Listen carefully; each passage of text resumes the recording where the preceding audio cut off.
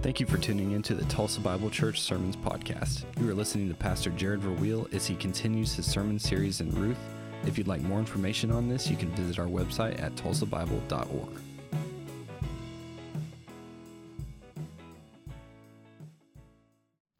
Thanks, Joe. If you guys have your Bibles, turn to Ruth chapter 2.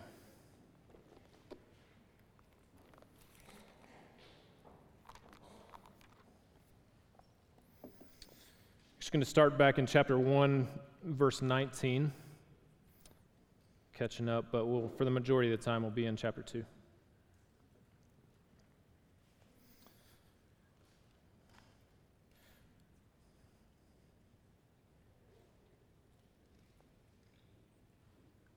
I want to start out and show you a couple pictures this morning. Any artists in the room? Art history majors? Everybody's like, no, I need to make some money in my life, so I can't be an art history major. This is thought to be one of the greatest works of art ever by Da Vinci. It's called the Fetus in the Womb.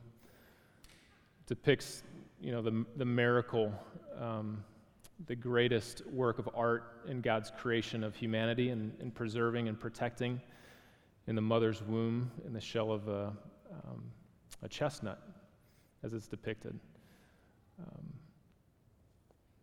Really great work.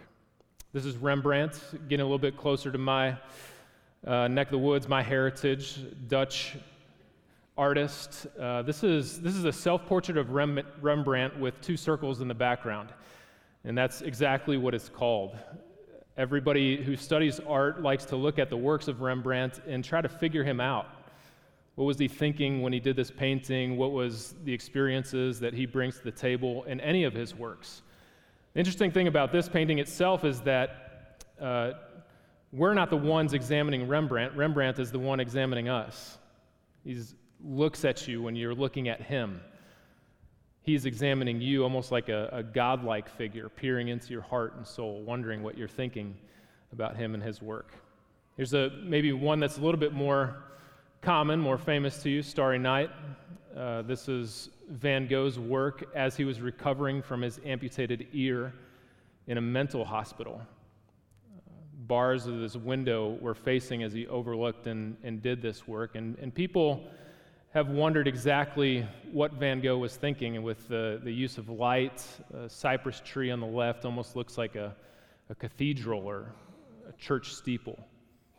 How did that factor into his life and to his work? Just wonderful, wonderful works of art. And as I get a little bit older, I've come to appreciate art a lot more than I did previously. Of course, in the last 250 years or so, we've seen quite a bit of change in art.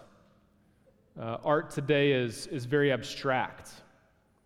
Doesn't seem to resolve or revolve around anything. There's colors, there's shapes, there's sizes, and you're sort of left to your imagination on what it means to you personally. There's no direct way to interpret these works. They're just there.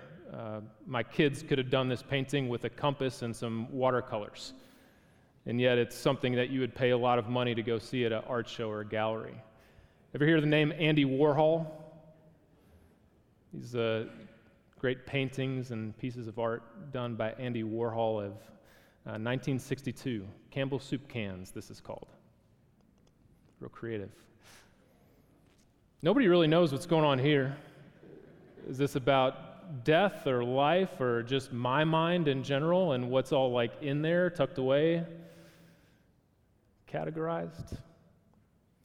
Most people who study art will tell you that art developed from the world of religion.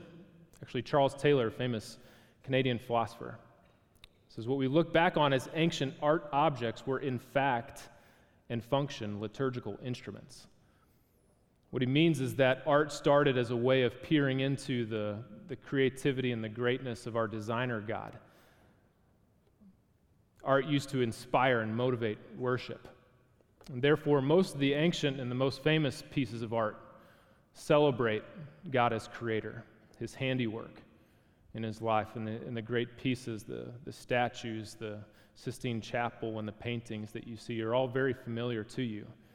because it was infused with the Creator God, with an understanding of God. During the time of Christendom, belief in God was generally assumed. Whether you were looking at nature, God's creation, or a piece of art or a work of art, the world assumed a sense of God's mystery and presence in all things. It's only recently that our culture has adopted art as a cultural phenomenon rather than a creator-created phenomenon. Today's temple is the movie theater. Society's chapel is an art museum, perhaps a concert venue. You go to listen to your favorite music. Secular people don't want God to be in the world, so they create a world or worlds that they can control, that they can in fact be God themselves. Yet human beings so desperately want to believe in something eternal, something transcendent, something beyond us. A belief in something is always luring us. It's pulling and it's tugging at our hearts. We might not even know it. And so we turn to art forms. We turn to music because it moves us. We turn to art because it captures our minds and our hearts. We tattoo our bodies because we're captivated by images. Symbols mean something, especially to my generation, maybe even younger. There's certain things in this world that words just cannot explain, and so we use symbols that drive us and motivate us. We decontextualize everything that has a religious origin, and we recontextualize it now simply as art. And why not? Art, unlike God, has extraordinary benefits to tug and to pull on our hearts. Art is more convenient than God. Art will never demand that you do something with your life or you live in a certain way. Art is more convenient than God. With art, you simply enjoy its beauty. When you want to escape and take it in, you can do that. When you're ready to walk away, you can also do that. In our day, the mature, the educated, and the sophisticated have done away with God. They don't need God anymore. They don't need faith anymore. We're a culture that's grown past God. We've faced reality. We realize that the world is a pretty cold and dark place. We turn to art for courage, for inspiration to wake up tomorrow morning. Or perhaps we turn to art out of hopelessness. Don't want to live till tomorrow morning. But there could be something else that's happening in our heart. What if art, what if music, what if these great pieces of art are simply signposts pointing us to something that's beyond this world, certainly beyond ourselves? What if the reason it grips our heart is because there's something behind it or someone behind it, an ultimate artist who's painted a landscape not only over our hearts and our lives, but over all human and redemptive history? What if there is a transcendent God behind every canvas of life? People turning away from God because of one experience of suffering has caused them to fail to see a masterpiece that God might be painting and drawing on all of our lives. What if there's no such thing as fate? What if the Bible has no category for chance or even luck? What if karma is a story told by those who are longing for something deeper, grander, beyond us? Everything really comes together tightly for Christians and in Scripture under a category and under a topic concerning the character of God called the providence of God. How many of you guys ever heard a sermon on the providence of God? Just raise your hand. Not too many. Maybe a quarter of you are familiar with the topic. We don't talk too much about the providence of God, but Ruth is through and through full of it. In Ruth 1:19 through 2:23 this morning, I want to give you an example of a person who, much like a modern person, has basically given up on God. They've had bad experiences through life, and just like many today, Naomi just wanted to walk away from a conception of a good God. Her experience and her reality told her something different. She wanted a God who was sovereign. She experienced suffering. She wanted a God who was a God of life, but all she experienced was death. And she's about to give up on her ideas of God and in fact, probably turn to something else until she sees clearly the concept of the providence of God working the whole time in her life, through the good times and through the bad times, through the tragedies, but also through the joys. Ruth is a story about redemption, goodness, and ultimately about the providence of God. And I want to show you what that looks like this morning. Number one, God's providence. There's another religious work of art there. God's providence is a matter of faith more than experience. God's providence is a matter of faith more than experience. Look down at your text at verse 19. I'll read through the end of the chapter here. Ruth 1, verse 19. So the two of them went on until they came to Bethlehem. And when they came to Bethlehem, the whole town was stirred because of them. And the women said, "Is this Naomi?" She said to them, "Do not call me Naomi, call me Mara, for the Almighty has dealt very bitterly with me. I went away full, and the Lord has brought me back empty. Why call me Naomi when the Lord has testified against me, and the Almighty has brought calamity upon me?" So Naomi returned, and Ruth the Moabite, her daughter-in-law with her, who returned from the country of Moab. They came to Bethlehem at the beginning of the barley harvest. And we're picking up this scene as Ruth and Naomi are traveling back on the road to Bethlehem. And remember what we talked about last week, there was nothing but tragedy, death, darkness, and hopelessness as this story opens up in Ruth chapter 1. In Moab, these women experienced the worst kind of tragedy. Naomi's husband, Elimelech, died. Ruth's husband died. They have nowhere to go, no one to turn to, and no one to provide for them. They are all very hopeless, helpless, and heartbroken. And when she returns to the women of Bethlehem, they're either joyful to see Naomi or they're completely shocked. Naomi, however, is clearly bitter, and she is disillusioned. Naomi is not the same person she was when she left Bethlehem 10 years ago. She demands a different name. No longer does she want to be called Naomi, which means pleasant, but she wants to be called Mara in Hebrew, which means bitter. And notice how she references God 2 times in verses 20 and 21. Look down at your text. So she said to them, "Do not call me Naomi, call me Mara, for the Almighty has dealt very bitterly with me.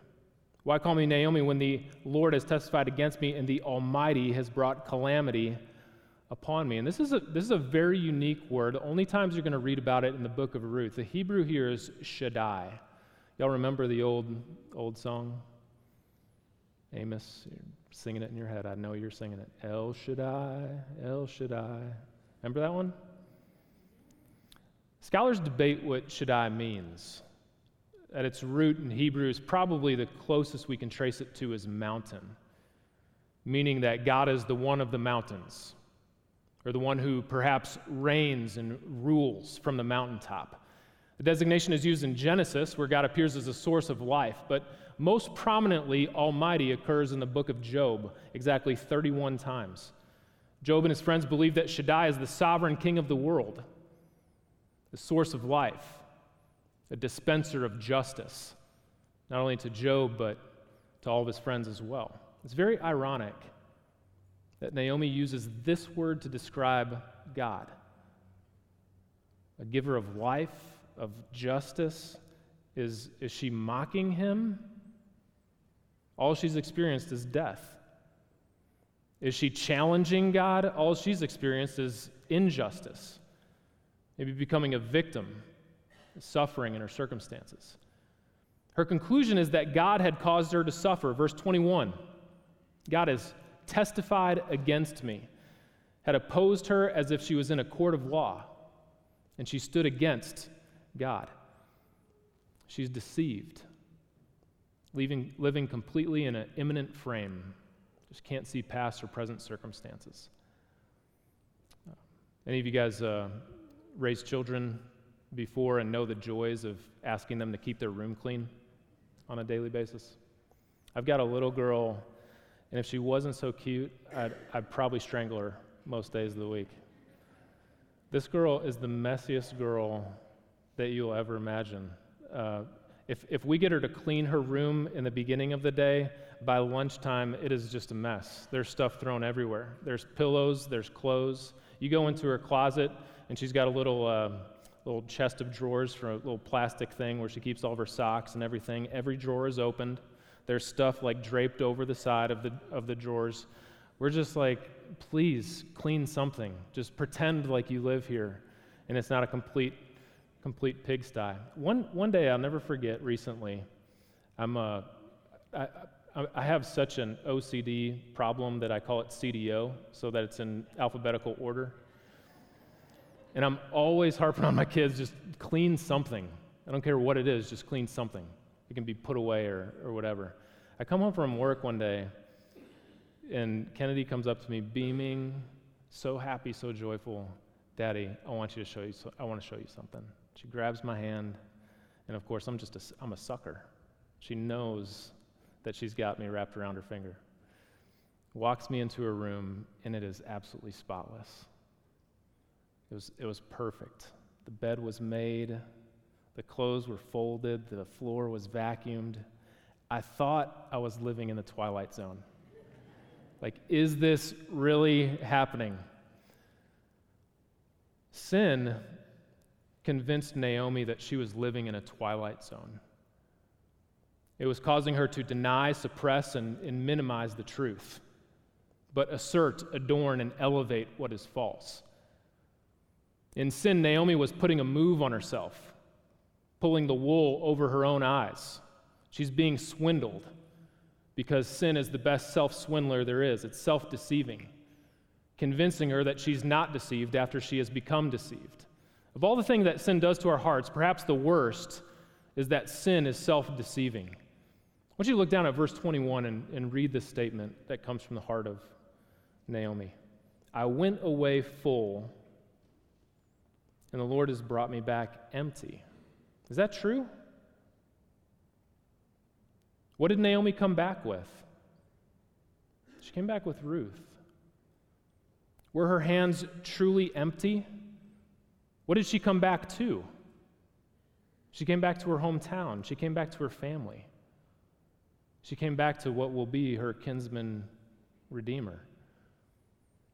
Keller's got a great thought about suffering, something that Naomi could have taken to heart. He says this: just because we can't see a reason for suffering doesn't mean that there isn't one.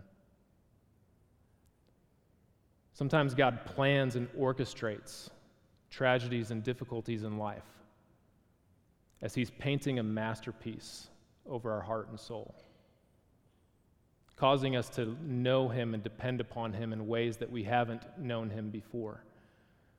Naomi was on ground level, and she needed a 30,000-foot view of her life and of her circumstances. Her theology was saturated with understanding seeking faith, and she got that backwards. It should have been faith seeking understanding. And she failed to learn one of the most important truths of all of Christian life. Very simple truth, foundational truth. God is God, and we are not.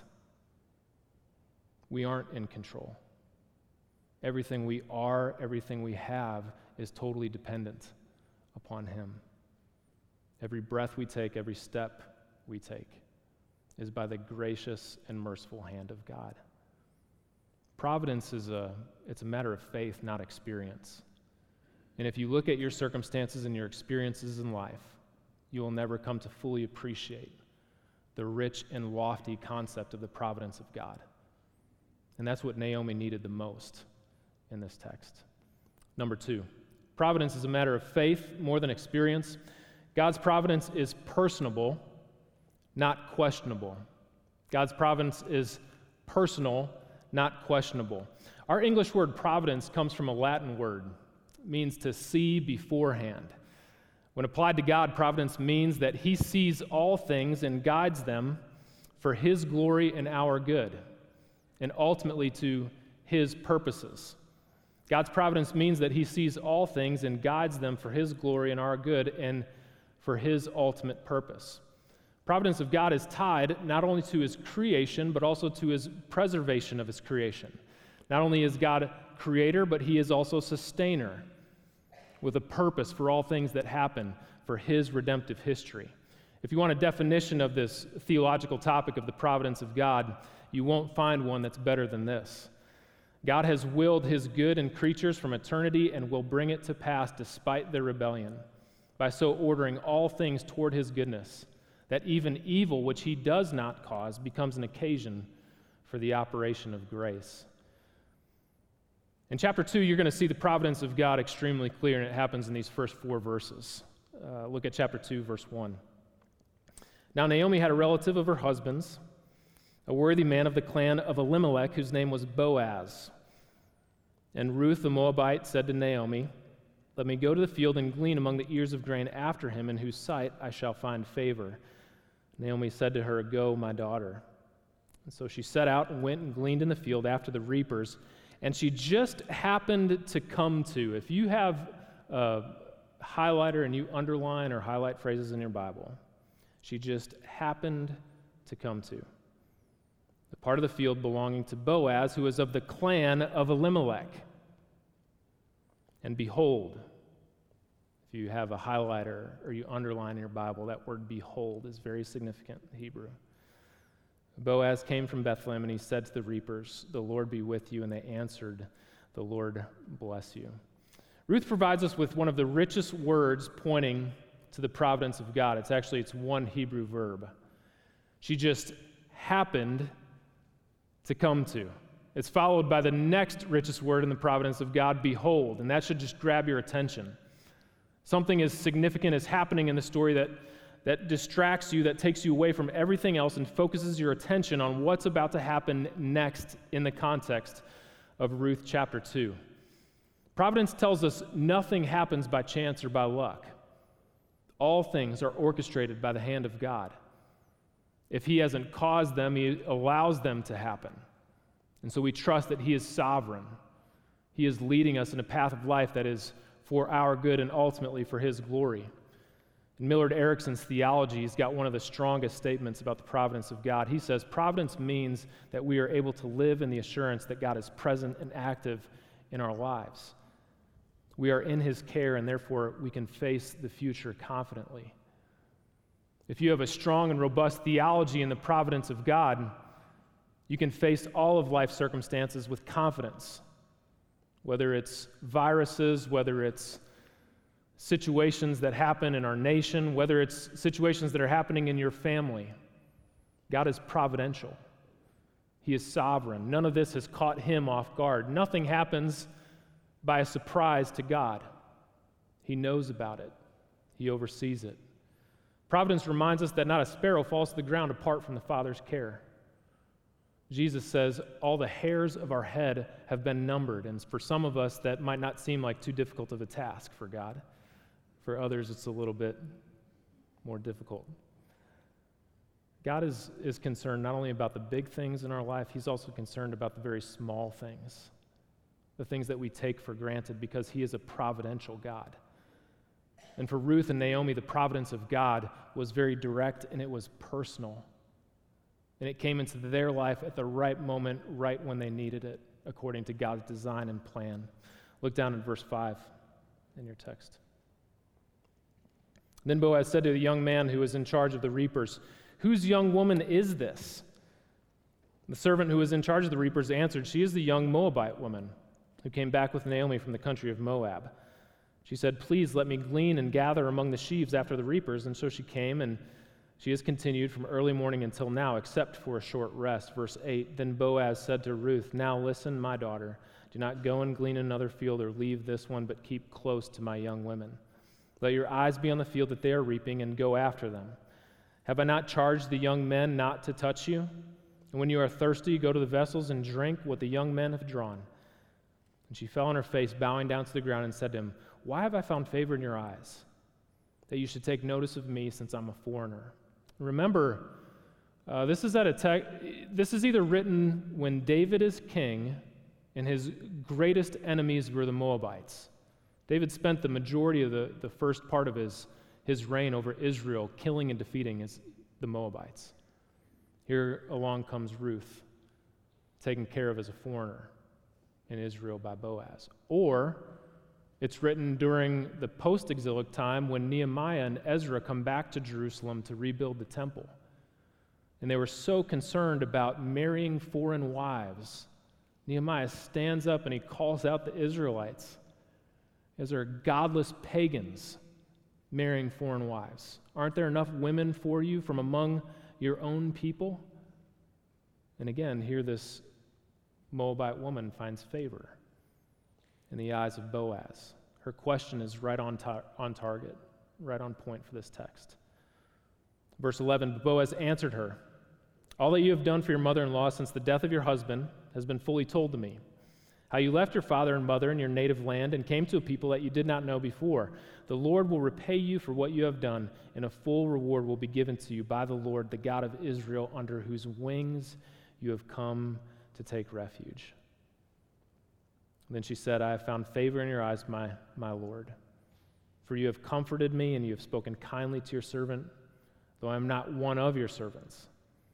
And at mealtime, verse 14, Boaz said to her, come here and eat some bread and dip your morsel into the wine. And so she sat beside the reapers, and he passed her roasted grain, and she ate until she was satisfied, and she had some left over.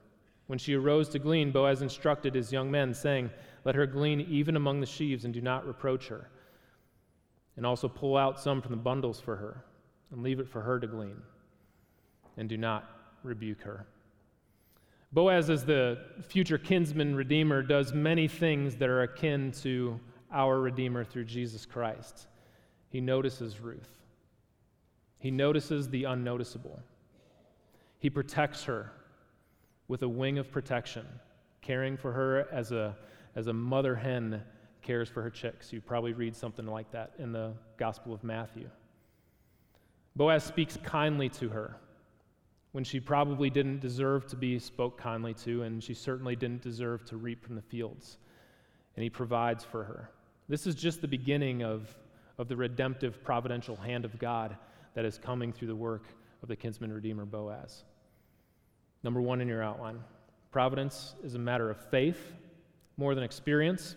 Number two, God's providence is personal, not questionable. Number three, God's providence leads to contentment, not disappointment. God's providence leads to contentment, not disappointment. Look at verse 17. Large swaths of text this morning, lots of theology, hopefully, so bear with me. So she gleaned in the field until evening. Then she beat out what she had gleaned, and it was about an ephah of barley. She took it up, and she went into the city, and her mother-in-law saw what she had gleaned, and she brought out. And she gave her what food she had left over after being satisfied. And her mother-in-law said to her, where did you glean today? And where have you worked? Blessed be the man who took notice of you. So she told her mother-in-law whom she had worked and said, the man's name with whom I work today is Boaz. Boaz in Hebrew means strength or dignity. Naomi said to her daughter-in-law, may he be blessed by the Lord, whose kindness has not forsaken the living or the dead. Naomi also said to her, the man is a close relative of ours, one of our redeemers. And Ruth the Moabite said, besides, he said to me, you shall keep close by my young men until they have finished all my harvest. And Naomi said to Ruth, her daughter-in-law, it is good, my daughter, that you go out with the young women, lest in another field you be assaulted. And so she kept close to the young women of Boaz, gleaning until the end of the barley and the wheat harvest, and she lived with her mother-in-law. Ruth gleans an ephah of barley. It's equivalent to a liquid measure that we would know as a bath. Archaeologists believe that this measure is about 6 gallons, approximately 6 gallons. And if you weigh that out in barley, it's going to come to about 29 or 30 pounds. A daily ration of food at that time would have been 1 liter. Ruth gleaned enough for 1 week of food for her and Naomi. Harvest lasted exactly 2 months in Israel, so each day, if she gleaned the same amount that she gleaned this day and this week, she would have enough barley that would last her either for 2/3 of the year or the entire year, depending on how you calculate that, the measurements that you use. We see the generosity of Boaz and his care for Ruth and Naomi through this text. providing not only for what they need, but even over an abundance of what they need. The term that aptly describes the situation is that they ate and they were satisfied. They gleaned and they had some left over because they were entirely satisfied. Even in verse 18, you'll see that.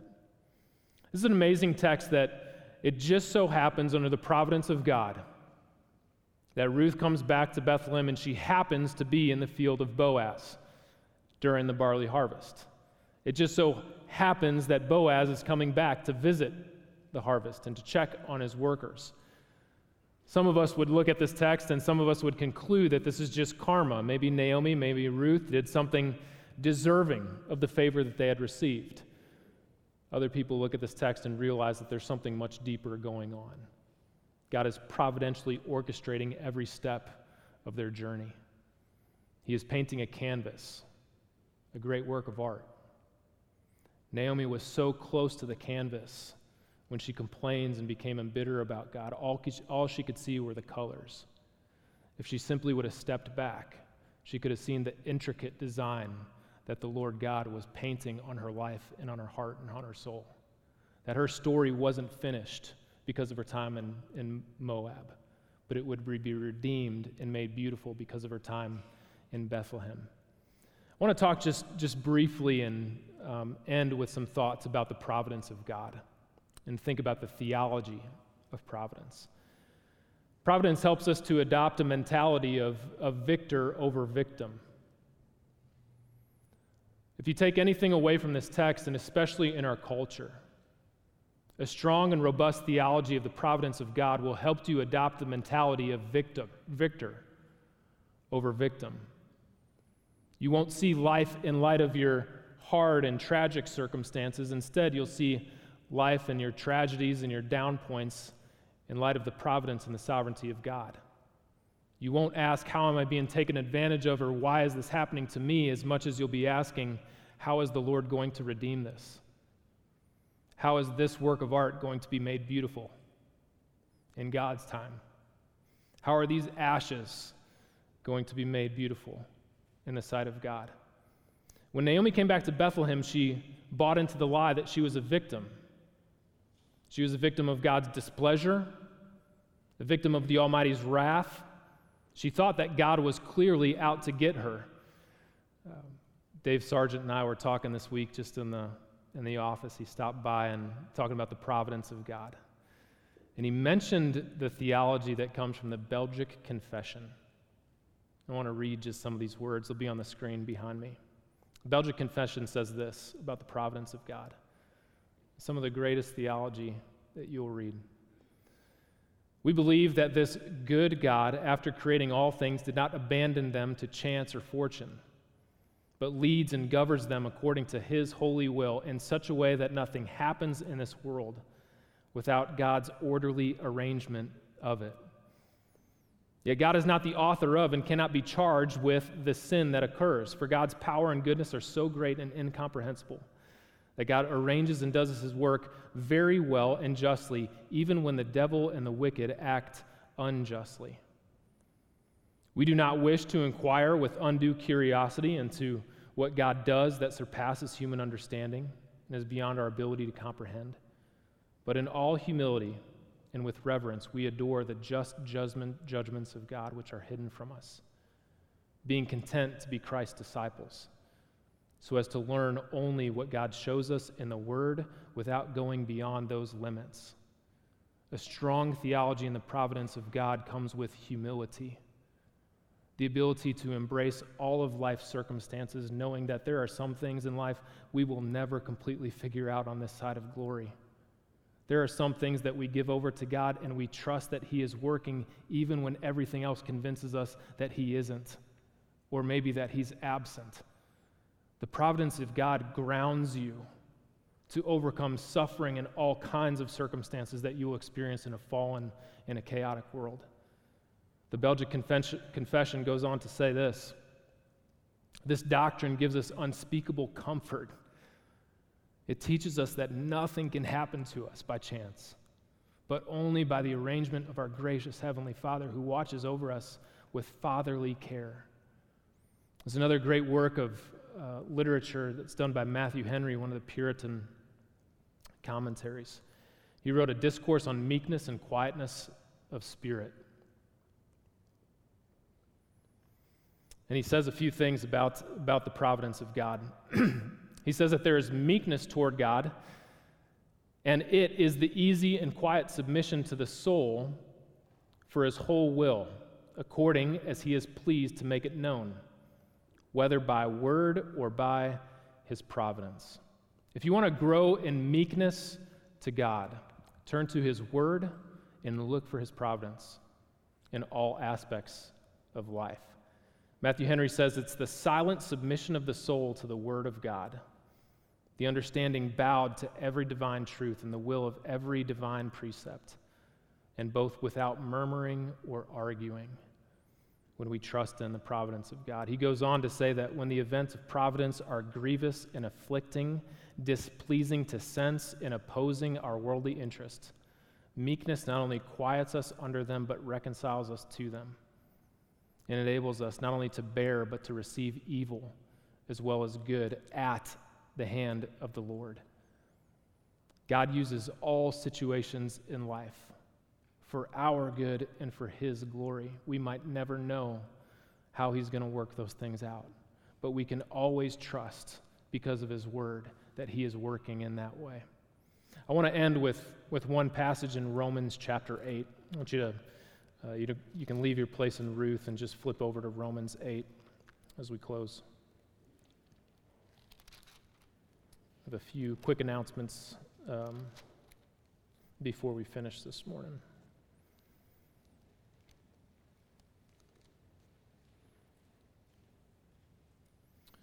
Romans 8, skip down to verse 28.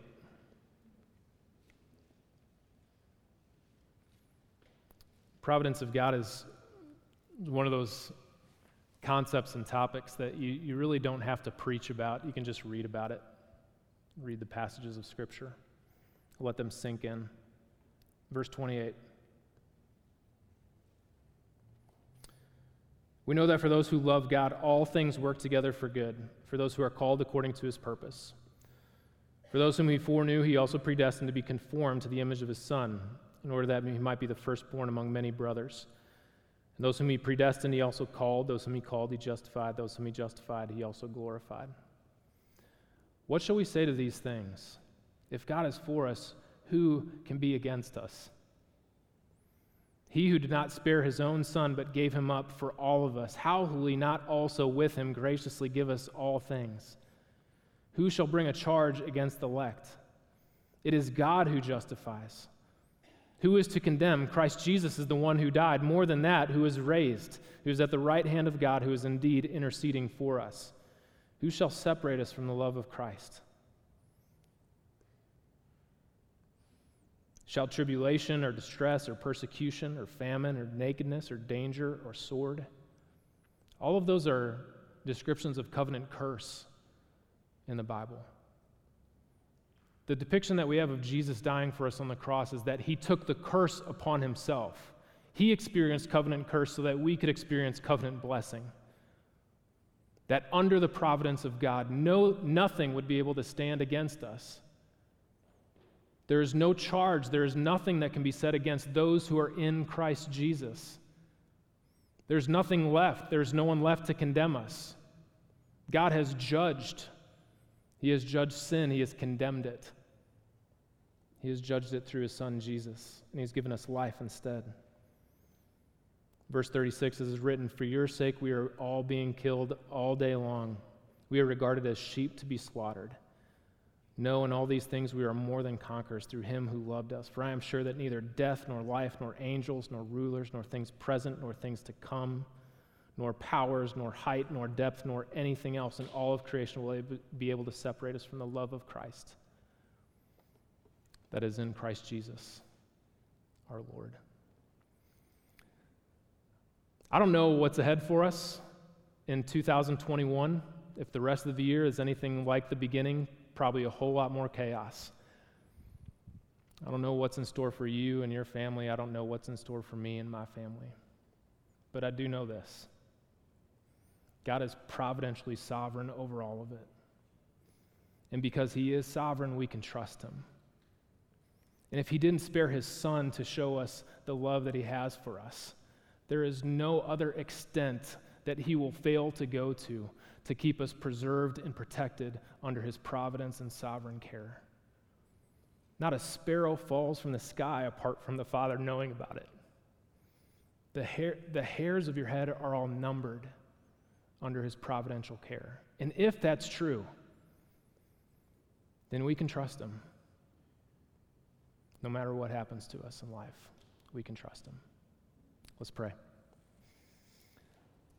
Father in heaven, thank you so much for the story of those who are changed by the providential care and the sovereignty that you and you alone have. God, you are great. You are omnipotent. You are omnipresent. You are in control of all things. You are God, and we are not. As we leave this room, if we don't take anything else with us, help us to embrace a very basic and foundational theology. That you are sovereign, you are in control, and none of us are. You created us to be dependent on you. Help us to forsake our independence and our autonomy and trust you more and more as we see the day drawing near. We thank you for your redemption. We thank you for your providence. It's in the name of your Son, Jesus, that we pray this morning. Amen.